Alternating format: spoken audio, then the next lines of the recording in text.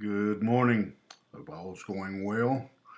If you want to get your Bible and turn with me to the 40th Psalm, that's where we'll be starting today as we look at another one of the Psalms of David. There is no question, I don't think, among really anybody of who the author is. When he wrote it is a little bit of a different different question. Some believe again this was a psalm that was written while he was being chased, pursued by Saul. Others believe that it was written while during his time of trouble with Absalom, and then there are some who believe that it was written in a totally different situation, that something completely different. We don't really, again, know. There's some clues, a few clues mixed in to the text, but none of them really nail it down for sure. One thing we know, and that may be good. Sometimes you've probably heard me say this before. Sometimes I think it's good that we don't know the exact circumstance. I think if we knew, for example, that this psalm was written when Absalom rebelled, we would tend, I think, to pigeonhole that psalm and say, well, here's a psalm for when your children turn against you, and maybe miss the application or use of this psalm in other situations, but not knowing the exact timing of the situation. It does help us to again to be able to use the psalm and read the psalm in various situations. And so what we have, and kind of we see it in verse 2, he brought me up out of a horrible pit. And so what we have by not knowing the circumstances is we can look at this psalm as a psalm of how to be brought up out of a pit. I love what my Bible here on my computer screen. The heading over it is called "The Benefit of Confidence in God," and so that is a good heading for it. Another place I read, John Phillips calls it "Past Triumphs, Present Problems." That in dealing with the current problem, we're reminded of the past when God came through. And so this psalm is again an excellent psalm for when we are in despair, whether it's whether when we're maybe you're in a bad relationship or bad job or whatever. Again, maybe you're like David, and you feel like David goes on that. I read started in verse 2. I'll go up a horrible pit out of the miry clay. When you just feel like you are when you're stuck. And many times in life we have that.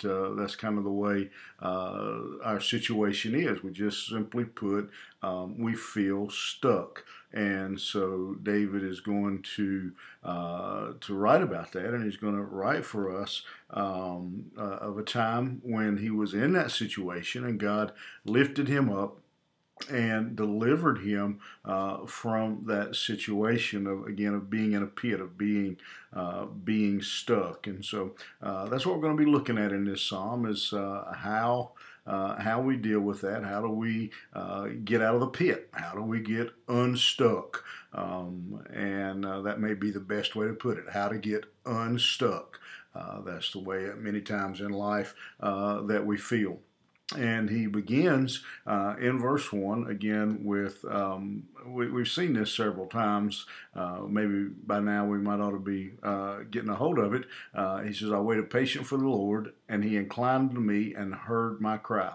So the first thing David teaches us when we are stuck, when we are in a pit, is to cry out to the Lord and then wait on him to answer. He inclined his our he says he heard my cry, and I waited for him. And so David here is saying, he's the Lord heard his cry. So he cried out to the Lord, and again, he just simply says, I waited on the Lord. I waited patiently on the Lord. And the word patiently actually is a word that means waited as well. So David says, kind of, I waited, and he's saying it took a long time, but God did hear me and come to my aid. And so we begin with that simple thought that, again, we've seen this time and time again in the Psalms, that the very first point that I've made in a Psalm in explaining that Psalm is, in whatever the situation that the psalmist was describing, the first thing we see was that he cried to the Lord. That should be our first resource for so many people, Christians even. So many times that's our last resource. We try everything we know. We do all we know to do. We try, and we usually make it worse. Somebody said, when you find yourself in a hole, quit digging. We try to fix things, we try to remedy things, and we simply make them worse. And what we learn time and time again through 40 Psalms now, we've seen it over and over and over, that the very first lesson that was laid out for us is turn to God, because He will hear. David says, I cried, He inclined to me and heard my cry. God will hear our prayer. I don't know. And I'm not throwing rocks. You live in glass houses, don't throw rocks. I'm just as guilty. I don't know why we do that. If we think God doesn't want to hear, if God's too busy, if we think we can figure it out, if we're embarrassed, like God doesn't already know. But time and time again, we've seen in the Psalms that the first lesson was that cry to the Lord, go to God with that problem. He brought me, when He heard me, it says in verse 2, He brought me up out of the pit, out of the miry clay, and set my feet upon a rock, and established my goings. And so David says He got me out of this horrible pit, this sticky, gooey clay where I couldn't walk, I couldn't get a step, I couldn't move. Again, I was stuck. And David had a lot of things in his life that fit this, whether it was Saul or Absalom or other enemies. We saw in the last couple of Psalms when he was sick. There's different times when David was in this situation, but he says God came through and got my feet up. I don't know if you ever. I don't know exactly what miry clay is, but I think about old red dirt mud. If you ever got your feet in it, and you try to walk in it, and before long you end up with more that your shoes end up with your a foot taller because all that mud clumps up on the bottom of your shoe. And I've even been walking in it before, and my shoe stick, and I come out of my shoe. I mean, it's horrible. And sometimes life feels that way. But what a blessing it is to have your foot on the rock, to be walking on a sidewalk, to be walking where your feet are on solid ground. And David says, I cried to the Lord.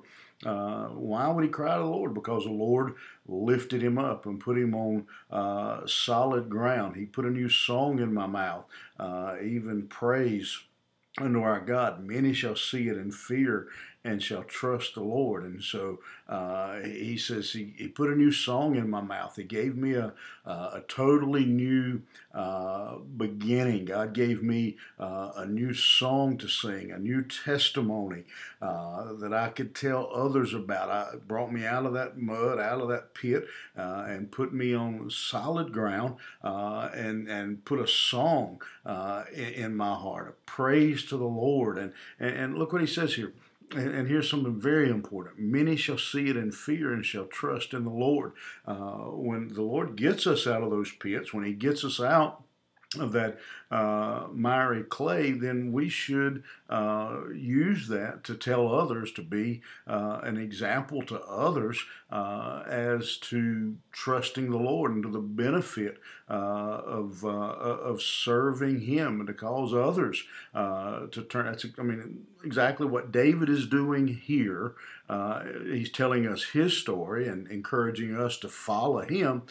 Then we should be the same. We should tell others the story of how God lifted us out of the horrible pit and the miry clay, so that they can see and hear what God has done. Blessed is the man that maketh the Lord his trust, and respecteth not the proud, nor much such as turn aside to lies. In other words, what David just simply put, David says, God blesses the man that trusts him.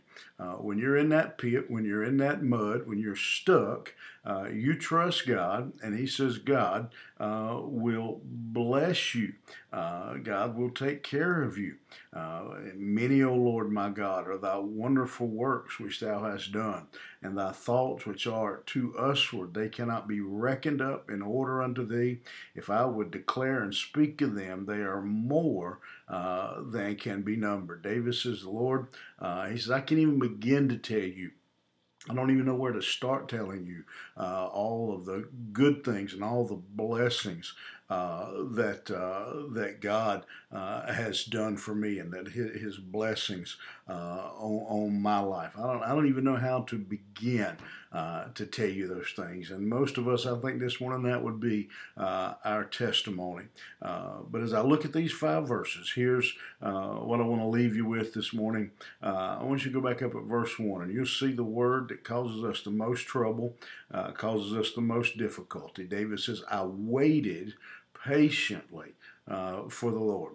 I waited. It is so, waiting is one of the things that is the most difficult. When we are like David, when we feel stuck, when we're in that pit, when we're in that miry clay, and having to wait on God, it is the most miserable feeling. It is the hardest thing for us to do, to simply wait and to trust God that He will not leave us behind.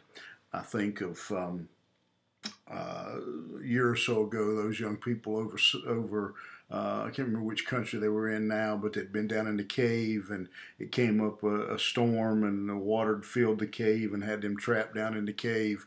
Can you imagine that? What it felt like waiting for rescuers, not knowing if rescuers were even coming, even after the first person did make it through, still not knowing if you were going to be rescued. Sometimes in life we feel a little bit that way, but we have to learn to trust God, to wait on God, and that involves patience, that involves faith, that involves hope that God will do what He's promised to do, that He will take care of His people. And so this morning, as you consider that psalm, I don't know what pit you may feel like you're in, what you feel, how you feel stuck. Maybe again it's a marriage, maybe it's a job. Who knows? But it just seems like you're going nowhere. And that description, you say, yeah, I know. Don't know how to describe it, but that's exactly it. A horrible pit, my feet in the sticky, miry clay.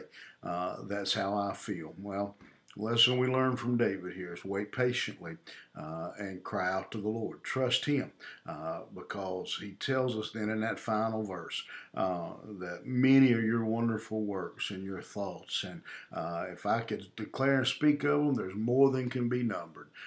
God is faithful and true. To His people, to move again, may not be on our timetable, but He knows when we're in the pit, and He cares when we're in the pit, and He will come to our assistance. All right. I hope that's a blessing to you today. And whatever you're walking through, whatever you're going to be facing today, that you'll remember these words of David. All right. Have a great day, and we'll see you here tomorrow.